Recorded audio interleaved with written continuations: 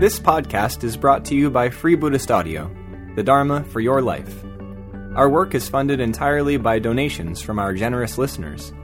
If you would like to help us keep this free, make a contribution at freebuddhistaudio.com/donate. Thank you, and happy listening.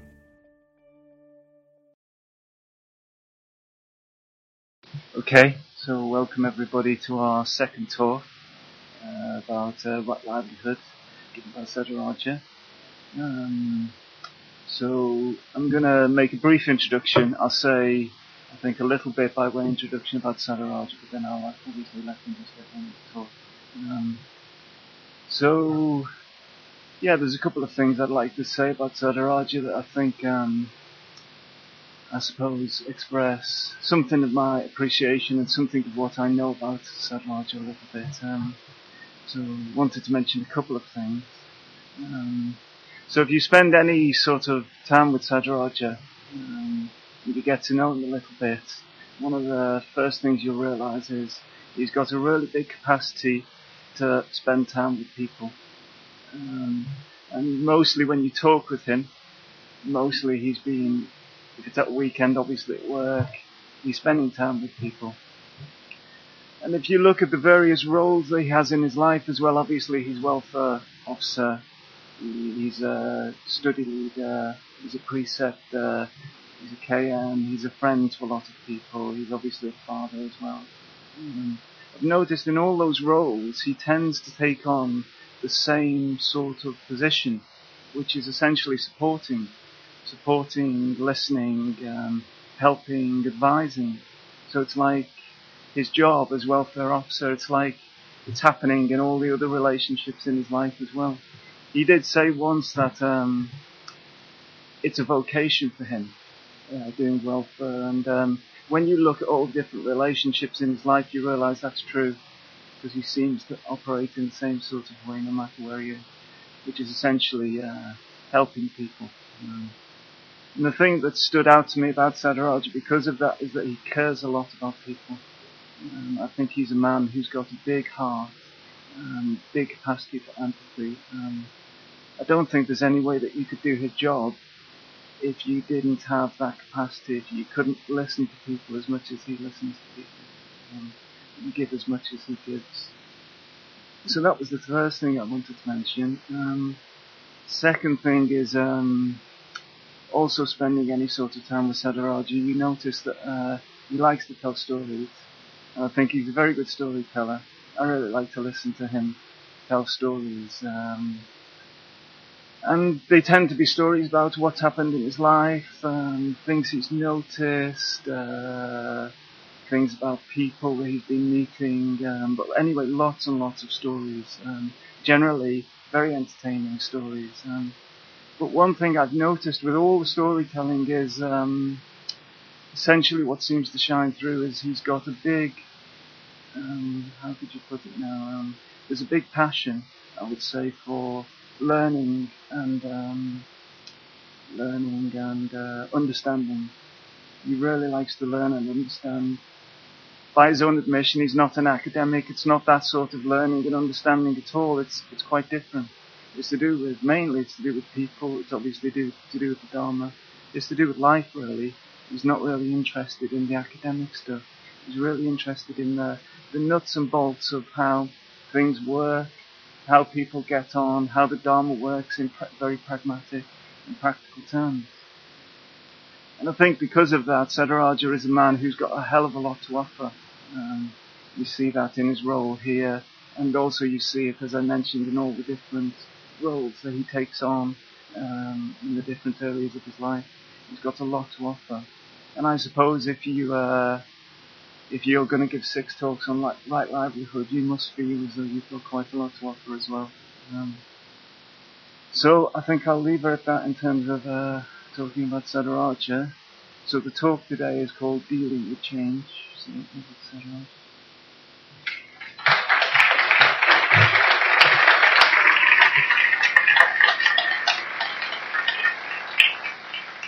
Well, I think that's the longest introduction I've ever had in this country to a talk. But in terms of India, it would be an indecently short introduction. In India, you want at least half an hour, really, before a talk. So, good morning and welcome to talk number 2 in the series on Right Livelihood this year. So this is called Dealing with Change. So there's a bit of blurb, which you might have read in the Windhorse Evolution newsletter, so I'll read it out. The work world is changing fast. Budget cuts, changing technology and emerging new industries. How do we avoid getting marginalised or anxious? The answer is learning new skills, keeping the creative edge, being realistic and practical, upskilling and working in creative ways. Okay, so that's it. I'm going to sit down now. Okay, thank you. That's it, thank you. Thanks a lot. I think you want a little bit more, don't you? Okay, so let's have a look.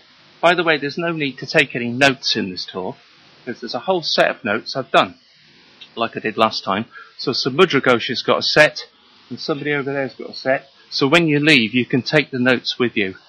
But I'm not going to give them to you before giving the talk. No. Okay, so in the last talk, I had some rather embarrassing photographs of me. I was talking about my work life in the past. Some rather embarrassing photographs. So I've got even more embarrassing photographs this week. In fact, I've got the first photograph of me that was ever done. So it was actually taken in 1959, which is when I was born. So that's me there, a little rag, look, with my mummy and daddy.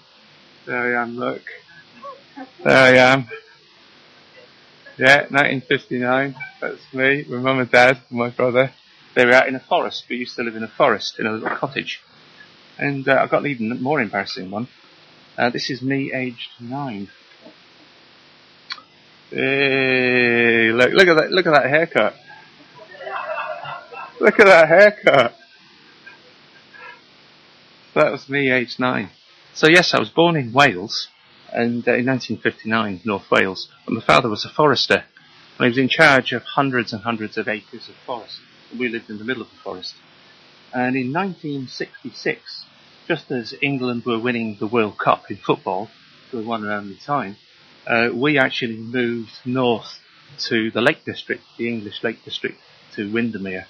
My dad got a better job up there working for Lord Cavendish on his vast estate in the Lake District. And, well, what happened was, after 2 years in that job, we got to 1968. You know, 1968, the summer of love, you know, the Vietnam War, Bob Dylan, the Beatles, all that kind of thing was going on. And, well, while all that exciting cultural stuff was happening, my family had a life-changing experience. So I'm going to tell you a little bit about it, actually. So Dad was in the job for 2 years, and we'd had a very, very long, hot, dry spell, a very long, hot summer. And it had gone on for months and months and months. A bit like it's been here recently. It's been dry, and there was a lot of concern about forest fires. What I can remember on Saturday afternoon very, very clearly, I was playing pitch and putt with my brother on the lawn. We were playing golf like this one afternoon. So I was this age, yeah? I was 9 at the time. And all these fire engines turned up. There was fire engines running past, and we noticed in my father's timber yard there was lorries, there was trucks, there was Land Rovers, there was men getting into all these Land Rovers and loading in dozens and dozens of fire beaters. And then we noticed our father running around in a really, really stressful way, shouting at everyone, and then shouting at us, "Come on, come with us." So we had to get into this Land Rover, and we drove off into the forest, about 2 miles into the forest. And I will never forget what we saw. What we saw was like a kind of scene from hell. It was a kind of inferno. It was like that. That's what it was like. We were hit by a wall of flame. Yeah? It was that kind of stuff. It was really, really, really serious. My father had, he'd encountered many, many forest fires in his time, but nothing like the one of 1968. And, what happened was, we arrived there and we totally encountered chaos everywhere. There were people running around, there was smoke, there was shouting. It was a scene from hell. One of the things I particularly remember were herds of deer running out of the forest. Normally you never get to see deer. Red deer, roe deer, fallow deer, you never get to see them because they're almost invisible. But they were running out of the forest. We saw badgers and foxes and rabbits, and the smell and the smoke, coughing and choking. It was crazy. And of course there was absolutely nothing that we could do. It was very, very frightening. And we stood at a distance because the heat was so intense from this forest. So there was nothing we could do.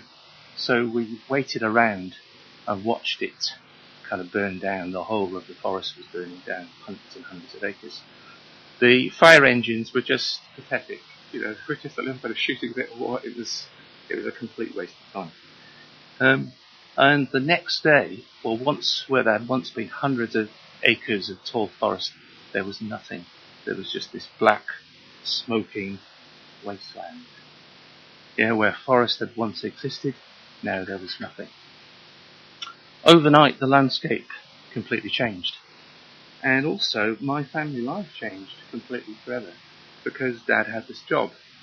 And he'd gone to manage a really big forest, and now that was replaced by a very small forest. And it was quite a shock to all of us. And in the end, he had to set up a sawmill with enormous circular saws and timber because we needed a new business because he didn't have a job otherwise. And I can distinctly remember as a young kid bringing his lunch in this sawmill, walking through these massive saws going round, no guards on them, of course. It was a complete health and safety nightmare. I mean, Rogerio would have had kittens, He really would. But that's what Dad had to do. He had to start running a sawmill. But it changed our life overnight. And the reason I'm telling you about all this is as an example of overnight sudden change at work. One day we had a big forest, the next day we had nothing. And it had a very, very big effect on me and on the family. And I couldn't really come to terms with it very easily at the time. Our life had changed. Our whole family life had completely changed. And it's also one of the factors in me becoming a Buddhist. I became a Buddhist when I was 14. But one of the difficulties I'd had with the church was I was being taught that God was two things. God was compassionate and God was in charge of the universe. And it seemed to me that bad things happened in the world like this. And I couldn't sort of square that. So I left the church and eventually became a Buddhist. So the reason I'm talking about this is I think it's very relevant to Windhorse Evolution today. Hopefully we'll never have an overnight massive fire at Uddiyana or in any of our evolution shops. We've got the right safeguards in place, we hope, but let's hope we never have even a small fire at a place like this. If that did happen, things would be very, very challenging for all of us. We might not recover. It might be a bridge too far. We may not have a business after that. I don't know. I'm just trying to read Saddharaja's face. He probably knows about the insurance deals that we've got going down. So that would be a massive overnight. So hopefully with sensible safeguards, that'll never happen. But what about the smaller, less dramatic change that goes on in our working lives, The kind that is unseen. We don't see it happening every day, but nonetheless it's there and it affects us in all sorts of ways. So what am I talking about? I'm talking about, here's a little random selection. The sort of things. I'm talking about the rising cost of business overheads. Shops not doing quite as well as they were the previous year. The footfall is down in that particular city. Changing employment practices in the workplace. So a good example is the whole new parental leave legislation which has just come in. Then there's things like changing computer packages. changing of software, or even entire IT systems change. It's a kind of change, and we have to get used to that. New technology in the workplace. And then, of course, there's staff changes. Cherished friends and colleagues are constantly leaving the business, and new people are saying hello to new people almost every week within the business. It's a kind of change. Yeah? And there's our own personal career development. Perhaps you're not doing the same job as what you once were doing when you first came into the business. That might be a good thing. Maybe that's not a good thing for you. And of course, there's changing economy and purchasing patterns and business patterns within the world. Always changing. That can affect us very strongly. And there's ethos and cultural change going on. Windhorse Evolution is a very, very different business culturally from what it was 10 years ago. Now, you might see that as a good thing, or not a good thing, or somewhere in between.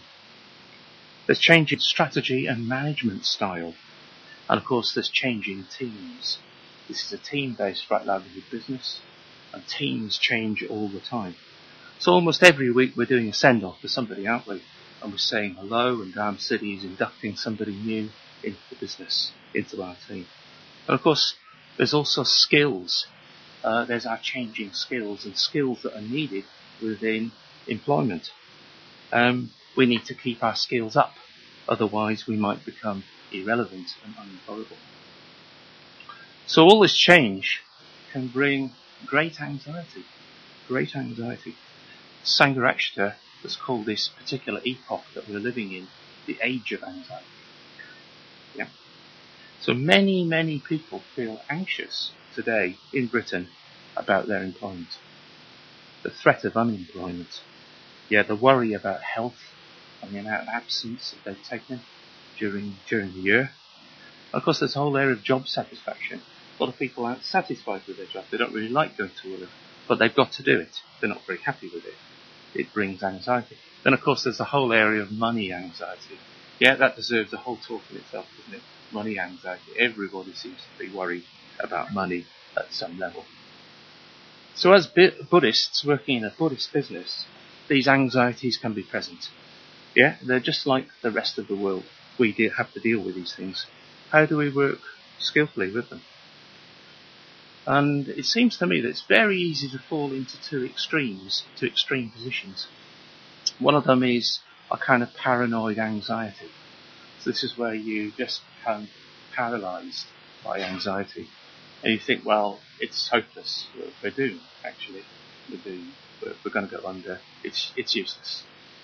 And we get really, really gloomy and defeatist about the whole thing. That's one extreme. The other extreme is a kind of naive optimism.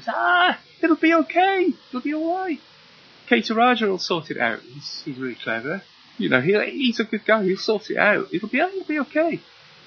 A kind of naive optimism where we just hope for the best. I hope it will be okay. So I think we need a middle way, a creative middle way, yeah, which is based on two things. It needs to be totally realistic about the world of work today, because we will get feedback from that world if we don't get it exactly right. If Saddharaja doesn't get it exactly right with his customers in Ireland, he'll get feedback from them. They won't actually buy from him as much as he would like. Secondly, it needs to be informed by timeless and deep spiritual practices taught by the Buddha. I'm going to say a bit more about this later. It's actually a great opportunity. So, what do I mean by dealing with change? So what Collins Dictionary says, to make or become different, to alter, replace with or exchange for another, to transform or convert. So that's what change means. So it's an ordinary everyday definition, yeah? But also, what about the Buddhist usage of the term change? It's the same as this, of course, and also there's the teaching of the three lakshanas. Yeah, conditioned existence, as we've got here, wheel of life, is endless. It's an endless round in our lives. And the samsara, of unsatisfactoriness. This is the first kind of mark of this existence, dukkha. Secondly, impermanence, anicca. And thirdly, insubstantiality. So we're concerned here with the second one, impermanence. And this is the teaching that everything is in constant change. And when I say everything, I mean absolutely everything. And that includes us, and that includes our team-based Right Livelihood. So here's a nice little quote from the essential Saddharaja about impermanence. Here we go. Broadly speaking, the Lakshana of anicca points to the fact that the whole universe, from top to bottom, in all its grandeur, in all its immensity, is just one vast congeries of processes of different types, taking place at all levels and all interrelated. Nothing ever stands still, not even for an instant, not even for a fraction of a second. We do not see this though. When we look up, we see the everlasting hills, and in the night sky we descry the same stars that our ancestors mapped out at the dawn of history.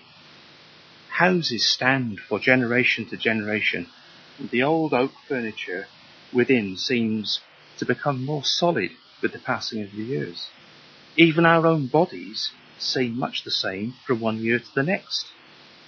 It is only when the increments of change add up to something notable, when the great house is burned down, and when we realise that the star we are looking at is already extinct, or when we ourselves take to our deathbed, that we realise the truth of impermanence or non-eternity. That all conditioned things, from the tiniest particles to the most massive stars, begin, continue, and then cease. So this is Bante's description of impermanence. The teaching that everything is constantly in change. That is the reality of the world. We may understand that intellectually, but we may not want to understand that and see that with our hearts. It's quite difficult to do sometimes, to really accept that everything is constantly changing. Yeah, we don't want to see it. So not only do we see everlasting hills and everlasting houses, we might see everlasting warehouses. We might see everlasting evolution shops, everlasting sales vans. Yeah? All this is maintained by an everlasting staff, yeah, with everlasting bodies. That's how we look at it, yeah? So talking of bodies, I've got some interesting pictures here. I was looking on the internet and I came across men's bodies and how men's bodies change throughout their lives. So there's a complete this, and then it's gone, and it becomes a thing. Yeah, and then it becomes a youth, and then I'm a middle-aged man, and then starting to get a bit more elderly, getting towards retirement, and then I'm a really old man, and then so it's really, really interesting, isn't it? The cycle of life. That's what happens. That is what is happening to men's bodies all the time. Okay. But it's not like the ladies are kind of escaping that as well. The ladies go through that as well. I wasn't able to find a similar one for them. But I did find this painting by Gustav Klimt, the German expressionist, called The Three Ages of Woman. So there were three paintings on there, and that's kind of what happens. You don't like to look at bodies something. That is what happens. Yeah, our bodies change all the time. So up in the HR department, I've got lots of pictures of people, and we've got lots of pictures up there of the order. And one of the first things you notice is how dated a lot of the pictures look, because they're taken quite a few years ago, and we're all getting older. Yeah, I'll probably look back on this video in 20 years from now and think, God, look at that. Look how young I look. How young I look. So, yeah. So all this is quite difficult to actually deal with. I think it's quite hard for us to take this on. The profound truth that life is constantly changing. Everything is constantly changing. So we need to observe it, and we need to deeply embrace it and come to terms with it. Some things change very slowly, like mountains and continents, and even human bodies look like they change slowly. Some things seem to change very rapidly and constantly, like clothing fashions are always changing, the weather is constantly changing, and Windhorse products are constantly changing. So as members of the workforce, we have to deal with this change. It's really, really important. Not just for ourselves, but for the future of the business as well. And it's always been like this. The samsara life has always been like this. If you look at your sheets, you'll see the two modes of conditionality. You see the wheel of life, the wheel that's constantly changing, and also there's the kind of spiral, there's the creative path. So we've got the reactive mind and the creative mind. I'm not going to go into all this. It's one for your discussion groups next week. But what I will say is this wheel of life is unconscious, it's reactive, and it's unconscious. Our response, we don't really think about things, they just happen. Whereas the spiral is more creative and conscious. We think about it, we need to be more aware. So we need to recognise our responses to change. It's very important. So what might a big response to change at work look like? What might that look like? So here's a little story from employment history. You've all heard about the Luddites. Well, I managed to track down a picture of the mythical Ned Ludd. There is Ned Ludd. That's what it looks like. So it's about the early 1800s. And they don't really know whether he really existed or whether he is a mythical figure. Somebody existed. They think he was a Leicestershire weaver. And what was happening back in the 1800s was things were very, very grim with the economy. Much, much grimmer than it is now. And most people in the country weren't getting enough to eat. Food was so expensive because of the Napoleonic Wars. Things were very grim in the UK in those days.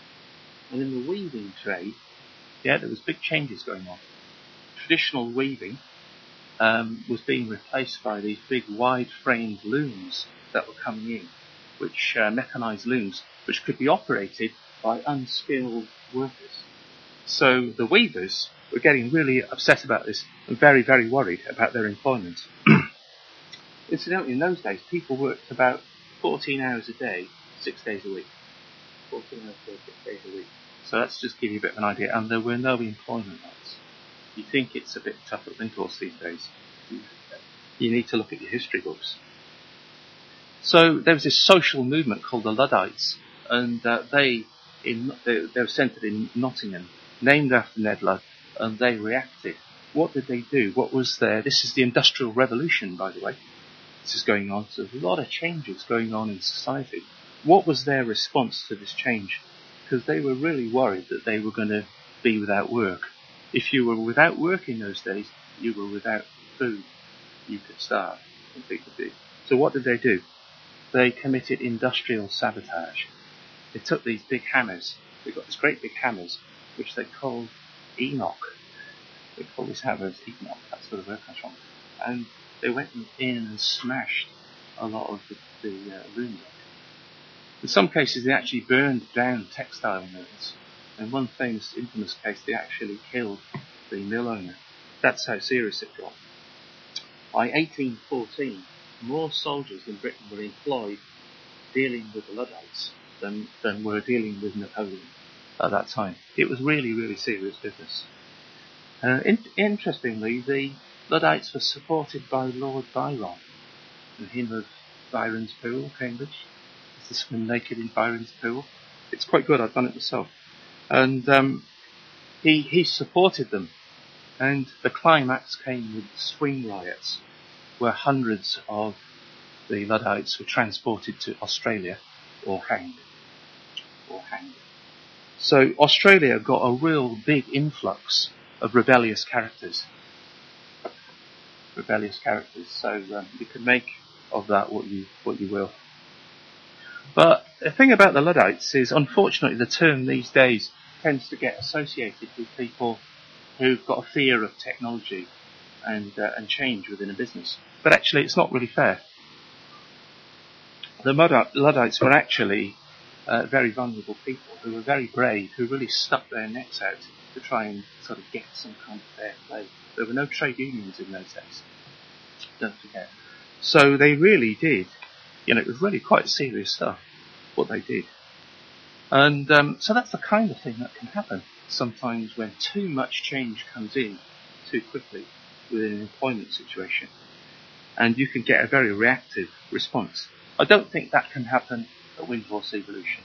I can't imagine people smashing things up, going into the office and turning all the kind of computers over and setting fire to the warehouse. And I can't kind of imagine that, really. I don't think you're that sort of people, really. I don't think it's really like that. So there won't be any machine breaking here, I don't think. But I think if that kind of change anxiety did come in, it's probably likely to come in the form of unconstructive complaining. I think that's what I would observe most of all, unconstructive complaining and moaning and blaming. So if you find yourself doing this, I think you have to ask yourself why. Why am I doing that? Yeah? Could your response be more creative and constructive? Yeah? Constructive criticism is a good thing, but not unconstructive criticism. So mostly I think individuals have a choice to how they respond. They can respond creatively to change. Unfortunately, there are times when we can have too much change too soon. And what might that look like at Windhorse Evolution? So I've got a little scenario here where there's just too much change. So Saddharaja has decided to step down as managing director after a year. He's going to be replaced by somebody else. We're going to restructure all the departments over the course of the weekend, and there'll be quite a lot of downsizing. All the vehicles will change to LPG by September 2011. Windhorse Evolution is diversifying into restaurants and properties by 2012. And also, and we're going to open 6 new shops by the end of the year. Yeah, it'd be too much, wouldn't it? It'd be time to get the hammers out, yeah? It'd be too much. Yeah? But what about not enough change? Sometimes things are stagnating, there isn't enough change going on and we're falling behind. What would that look like in Windhorse? Well, Windhorse Evolution shops haven't changed their merchandising style or their decor since 1992. Van sales folk are still attempting to sell dated old lines like inflatable furniture and parrots. Visita is forced to carry on with the present Concorde computer system for another 15 years.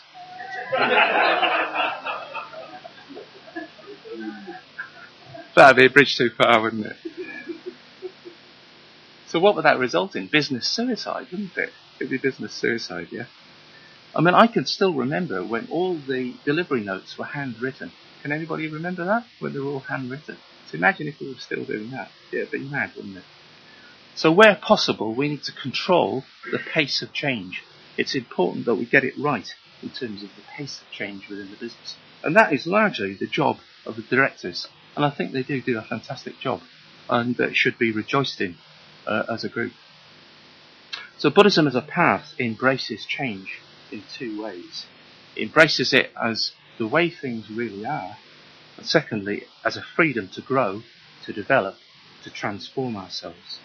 So without impermanence, anicca, we couldn't grow and change towards enlightenment. It wouldn't be possible. We couldn't move from an unenlightened state to an enlightened state.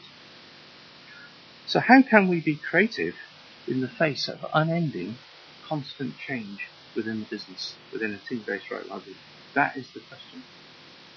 And once again, as in most questions on right livelihood, there's very little to be found in the scriptures of any real practical use. There are principles. There are principles there, and they're very helpful, but there's nothing practical in the scriptures. So here are my suggestions. Here are my suggestions for dealing with change. And I offer them to you to hopefully stimulate you, and I offer them humbly and with respect. They're there for you to criticise, to contemplate, to think about, to meditate upon, to discuss, to debate, improve upon, or reject. It's my little creative attempt in the context of a multi-million pound business, and very little guidance upon it in the modern Buddhist world. So, 7 suggestions. I've got 7 suggestions based on my own experience and the testimony of the wise. 7 habits of highly creative right livelihood workers.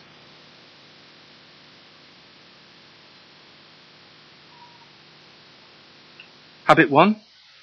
Remember your shamatha practice. In the last talk, I talked quite a bit about shamatha, vipassana approaches to the spiritual life.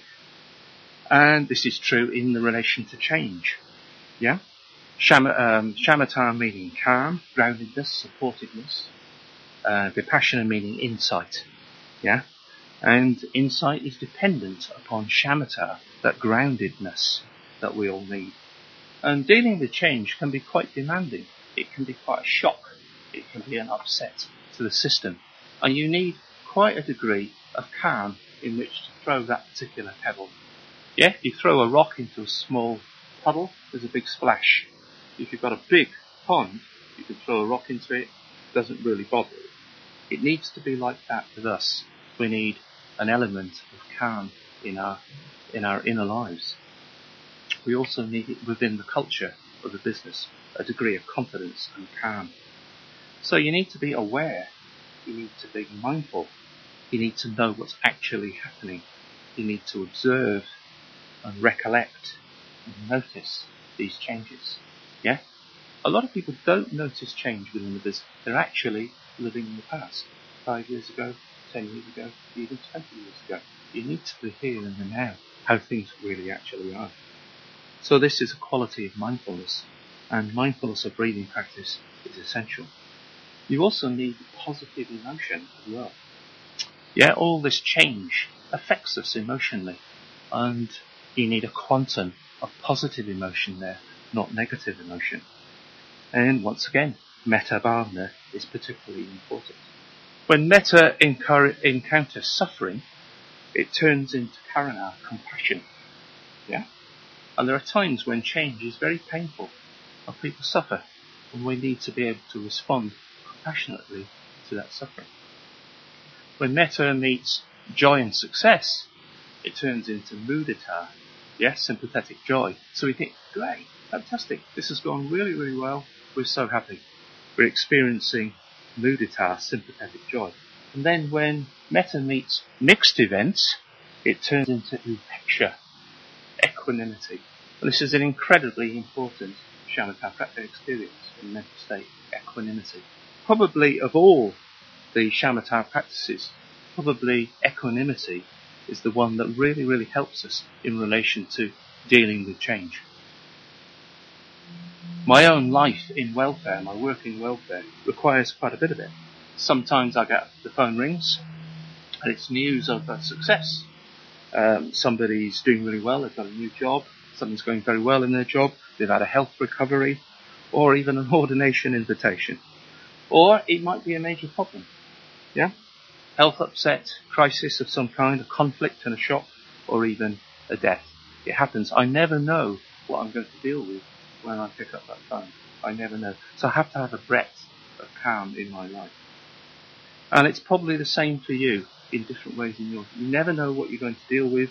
You don't know what the day will bring. You might fall off your bike, or hit by a car, or you might get a marriage proposal.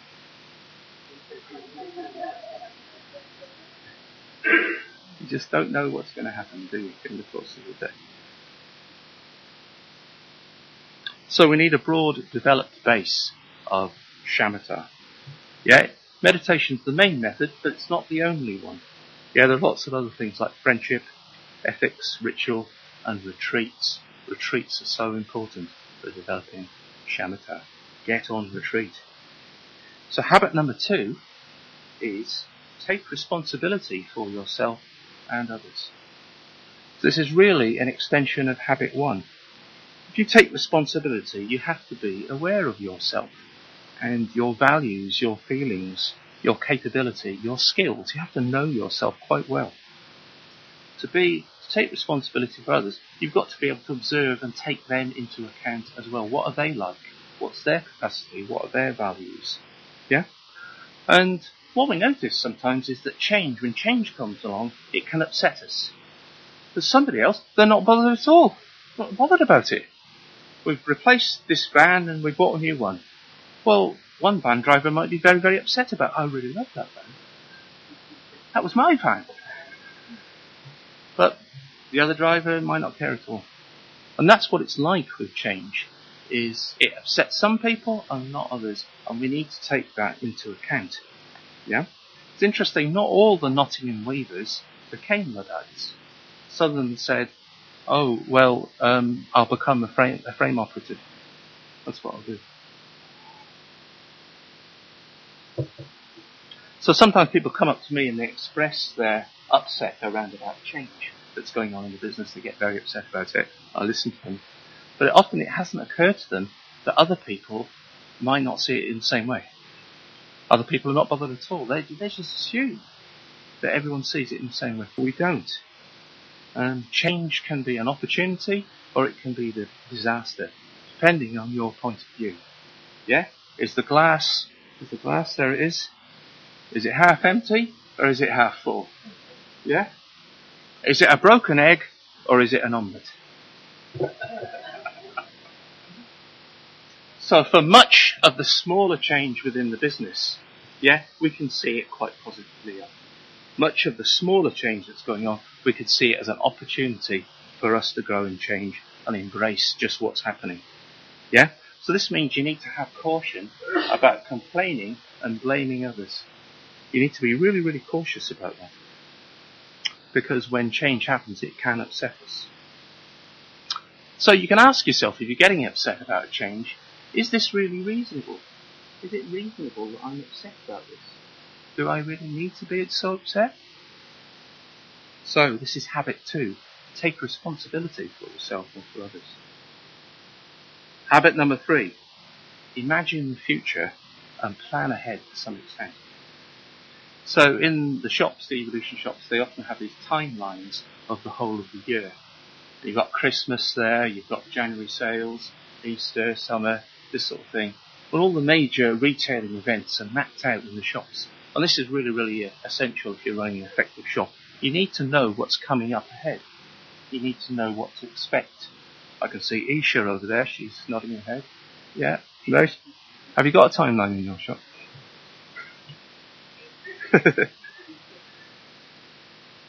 So we need to anticipate the future and what might happen. If you want to go on a particular retreat or a holiday, you've got to plan it. You've got to plan it in terms time-wise, workload-wise, financially, even emotionally. You've got to prepare for these things. So we need to plan to some extent. And I'm often shocked at how little people do plan their lives very often. And then something kind of hits them and they hadn't foreseen it happening. Particularly if it's something that happens at the same time every year. I mean, come on, what are you playing at? What are you doing? So you need to imagine the future and plan ahead to some extent. Because, of course, we all know that our plans, our best laid plans, can be just changed by one phone call or one event. They often do. Often for middle-aged people, it's to do with parents. It's to do with the health of parents.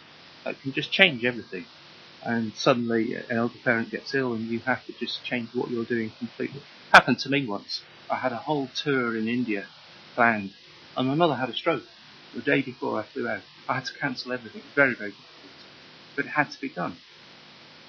And this can happen, so we have to lightly hold. We have to plan at the same time, lightly holding to those plans and being prepared to change them if we need to. So there's a kind of middle way there of definitely planning and imagining the future, at the same time not rigidly holding on to that. Sorry, the middle way is planning. The extreme would be not planning at all, having no planning going on in your life. So I am struck by this often, how little people do plan. And they're caught out when the unanticipated happens. It happened to me once. I was on a holiday going on a holiday in the Peak District with my partner at the time. And we had the car packed, we had the B&B booked, everything was ready to go. We thought we'll just have one more cup of coffee for the road. And we were just having a cup of coffee. We got a knock on the door. It was a policeman. He said, "Is this your vehicle, sir?" I thought, "Oh no, what's this?" He said, "You do realise your tax disc is out of date?" And the whole holiday completely changed.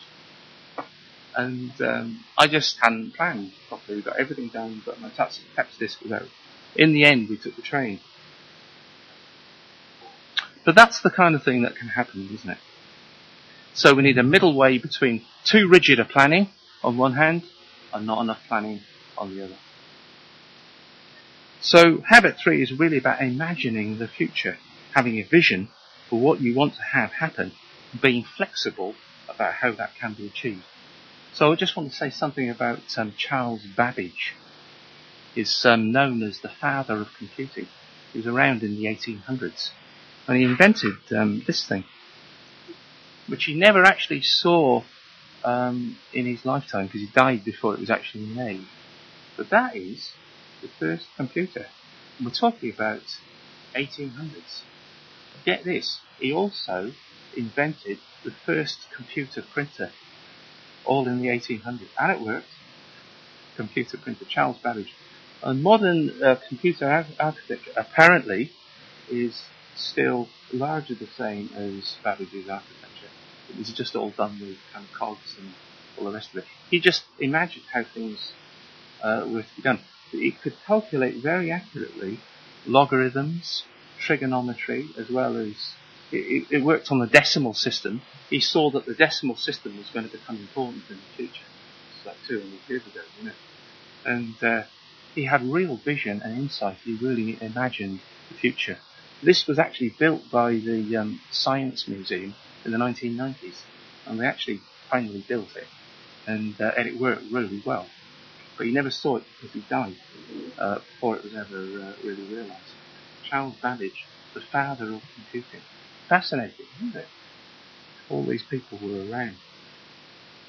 So we have to think about the future and imagine it. It used to be operated by a sort of cranking handle. Apparently, you sort of turn this handle, and then it sort of spewed out these calculations. Extraordinary. So, habit 4, always have a plan B. Yeah? And this applies to individuals and the workforce. This means having another option. There are times when plan A goes wrong, doesn't it? I'm just about to fly out to Gufialoka, do some ordinations on Monday, and I've been watching, the ash cloud. The ash cloud's going to affect my flight. Looks like it's going to be alright. But I did have a plan B. I did check out the trains on Eurostar. Because you've got to have a plan B in this life. Because things go wrong sometimes. And you need to be able to respond. So, very interesting character. If I can find it. Very interesting character. Called Joseph Wright of Derby. Oh yeah, here he is. Joseph Wright of Derby. Very interesting. Once again, a great painter of the Industrial Revolution. And he was trained to be a portrait and landscape painter. And this was the tradition of the time. And he found he couldn't make any money, even though he was a very good painter. He couldn't make enough money in the 1817 and 1800s to actually earn a decent living. And what was going on during the Industrial Revolution was industry, in a big way, and science. And so he thought to himself, they weren't considered fit subjects for art at that time. So his plan B was, I know what I'll do. I'll actually paint them in a way which is really interesting to the art establishment of the time. So he came up with these absolute masterpieces of kind of industry that are painted in really sort of traditional and fascinating sort of ways. They changed art forever, actually. Joseph Wright of Derby.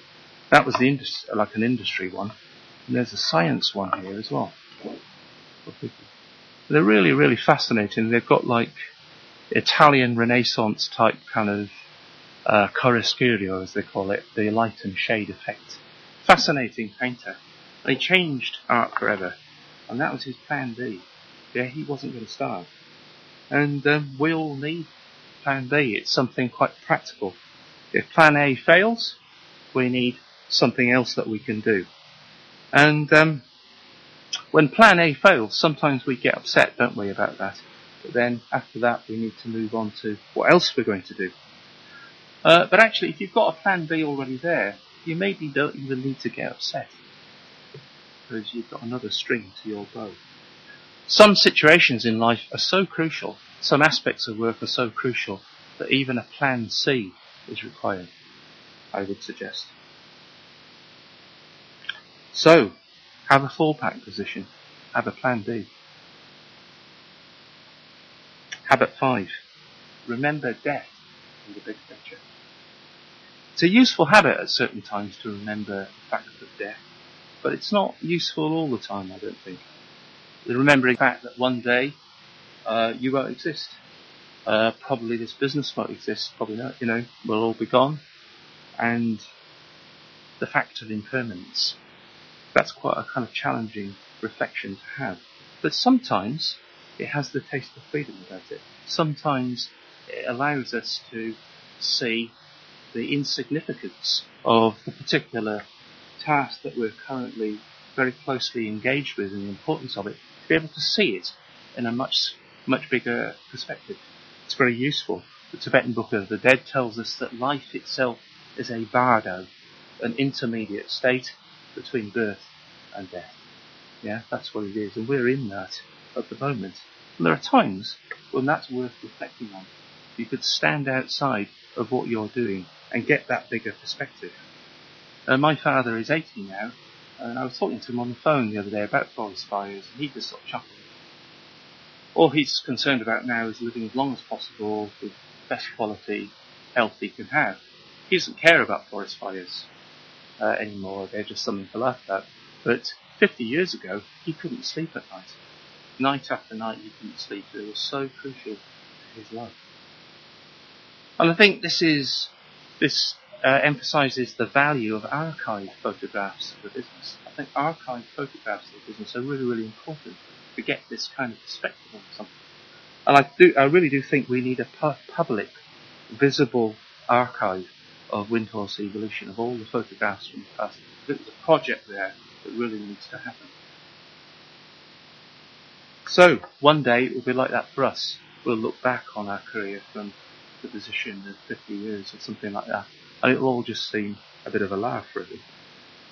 I love looking at old Victorian photographs of people at work, with their big moustaches and women with their big skirts and doing their tasks, and I look at them and I think, oh, they were just like us. We're just like them.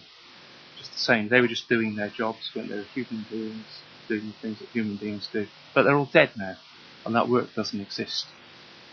And they had hopes, they had dreams, they had fears, they had joys, just like we did. But they're gone now. So it's worth remembering that sometimes.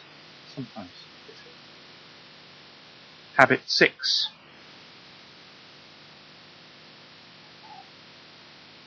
Always be upskilling. This means never resting on your current skills at work. Yeah? Not just work, but life as well, actually. One of the most valuable assets of a team-based right livelihood is the workforce. And the most valuable asset of the workforce is its skills, and individual skills. Yeah? Skills are everything in employment, as we all know. And in terms of dealing with change, it can make all the difference between triumph and disaster. The more you add to your skills, the more useful you are to the company. Yeah? And also you'll probably have a more satisfying experience of work if your skills are good. So, if for instance, you're a buyer of commodities within the business, say you're buying stock, you're buying vehicles, you're buying foodstuffs. If you've got negotiating skills, good negotiating skills, well, you'll get better deals. And that means the business will save money. So that's a sort of very obvious example of that. If you didn't have good negotiating skills, you probably wouldn't be doing the job, actually. But that's another story. So look for learning and development opportunities within the business. Yeah, we've got a learning and development officer. Well, do a skills inventory with him. Yeah? We've got the spiral reviews coming up soon. And don't sort of think, oh no, spiral roofs. I don't really want to do that. Good! Spiral roofs, fantastic. It's an opportunity for me to upskill, to improve my skills, get clear what they are, and where can I move forward. Yes? And of course, all this stuff is completely free. It's not going to cost you anything. Just maybe your ego, perhaps. So always be upskilling. Don't just rest on your laurels, rest on the skills that you currently possess in the employment field. They could gradually become outdated, and you could easily become an irrelevant dinosaur. My poor old dad, he retired 15 years ago, and he's always saying things to me like, what is this internet thing? What's this internet? This week he said to me, what is twitting? What is twitting? What is a twit? He's got no idea what twitting is. He's just not up to date with it. He doesn't need to be anymore. It's up to him, you know. Incidentally, my brother is a head forester. And he was telling me they've got fire watching totally sorted out these days. He looks after very big areas of forest. Fire watching is really, really different these days in the days of that. They use voluntary bird watchers to do fire watching. Isn't that interesting? Habit 7. Habit 7, this is the last one. Practice the 4 right efforts. And these are quite a practical way of working with your mind at work, particularly around the area of change. I'm not going to say very much about them. It's one for the discussion group for you. So, the 4 right efforts are preventing, eradicating, developing, and maintaining. So it's about working, putting effort into the mental state that you're currently in. Preventing the arising of unskillful mental states, sort of heading that off, stopping yourself from getting angry or depressed. Eradicating unskillful mental states which already have arisen. You're in a bad mood, you've got very, very angry or upset. So, coming to terms with that, dealing with it, changing it. And then developing unarisen, skillful mental states. That means consciously saying, I need to be in a good state. This morning I was giving a talk. Alright, I need to be kind of relaxed and happy. I need to be prepared for that. I need to be in a good state. Meditate this morning. So I was in a good state. It wouldn't be any good for me to give a talk in a bad state. Developing. And then finally maintaining. If you're in a good state, you need to keep it there. Yeah, you need to maintain that. I was saying that to Vidyavajra about the WESAC that we just did. You know, I thought it was the best WESAC we've ever had at work. He said, you've got to maintain that now. You've got to keep that sort of level, haven't you? And that's what we have to do with our mental states as well. We have to keep them at a certain level. Preventing, eradicating, developing and maintaining.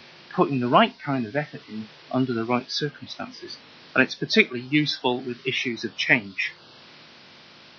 So if you practice the 4 right efforts regularly, you develop a kind of confidence that you can deal with whatever comes along in your working life. Yeah? And it's a little bit like being at the top of your game in the work you do. Something like maybe Visadur or Prasbandu, who's somebody who's very good at what they're doing. You know that you've got confidence you can deal with whatever conditions come up in your work. It's a bit like that with the 4 right efforts. They bring about that kind of confidence of working with change. And there's a Buddha that's associated with this, which is Akshobhya. He's one of the Buddhas, the Buddha of the Eastern Quarter. And he's associated with imperturbability, said to be unshakable and imperturbable. Akshobhya. Yeah, he's also associated with elephants. And they're a really interesting animal. They're not animals. We can't push elephants around very easily. Yeah, they don't get easily shaken and upset. So in a way you could say Akshobhya was the Buddha that represented effective dealing with change at work. So to conclude, this morning I've talked of many things around dealing with change in team-based right livelihood. I've talked about sudden and dramatic change. I've talked about Ned Ludd and the Luddites, gradual and constant change. I've talked about the Buddhist teaching of impermanence and the reactive and creative spirals and modes of conditionality. Yeah. I've asked how can we respond creatively to change at work. I've made, in the age of anxiety, and I've made 7 suggestions which are all on the notes which you can take with you. So I'd like to finish with a little poem, and according to Roger McGough of Poetry Please on Radio 4, it's Britain's favourite poem. It's Britain's favourite poem. And I've done something very naughty, something that's probably never been done ever in the history of our movement. And I'm not going to offer any apologies for this naughtiness, and I hope that you can deal with the change. I've changed the last line. It doesn't rhyme. The last, and it means it won't rhyme now. But it's written in the kind of Victorian imperial period, and it's not quite appropriate, the last line, to how things are these days. So I've changed something. But this poem, I think, really does kind of point to the kind of qualities that we need to work effectively with change in natural life. If, by Rudyard Kipling. If you can keep your head when all about you are losing theirs and blaming it on you, if you can trust yourself when all men doubt you, but make allowance for their doubting too, if you can wait and not be tired by waiting, or being lied about, don't deal in lies, or being hated, don't give way to hating, yet don't look too good, nor talk too wise. If you can dream and not make dreams your master, if you can think and not make thoughts your aim, if you can meet with triumph and disaster and treat these 2 impostors just the same, if you can bear to hear the truth you've spoken, twisted by knaves and make a trap for fools, or watch the things you give your life to broken and stoop and build them up with worn out tools, if you can make one heap of all your winnings and risk it on one turn of pitch and toss, and lose and start again at your beginnings and never breathe a word about your loss, if you can force your heart and nerve and sinew to serve your turn long after they are gone, and so hold on when there is nothing in you except the will which says, hold on. If you can talk with crowds and keep your virtue, or walk with kings nor lose the common touch, if neither foes nor loving friends can hurt you, if all men count with you but none too much, if you can fill the unforgiving minute with 60 seconds worth of distance run, yours is the earth and everything that's in it, and, which is more, you'll be a true individual, my friend.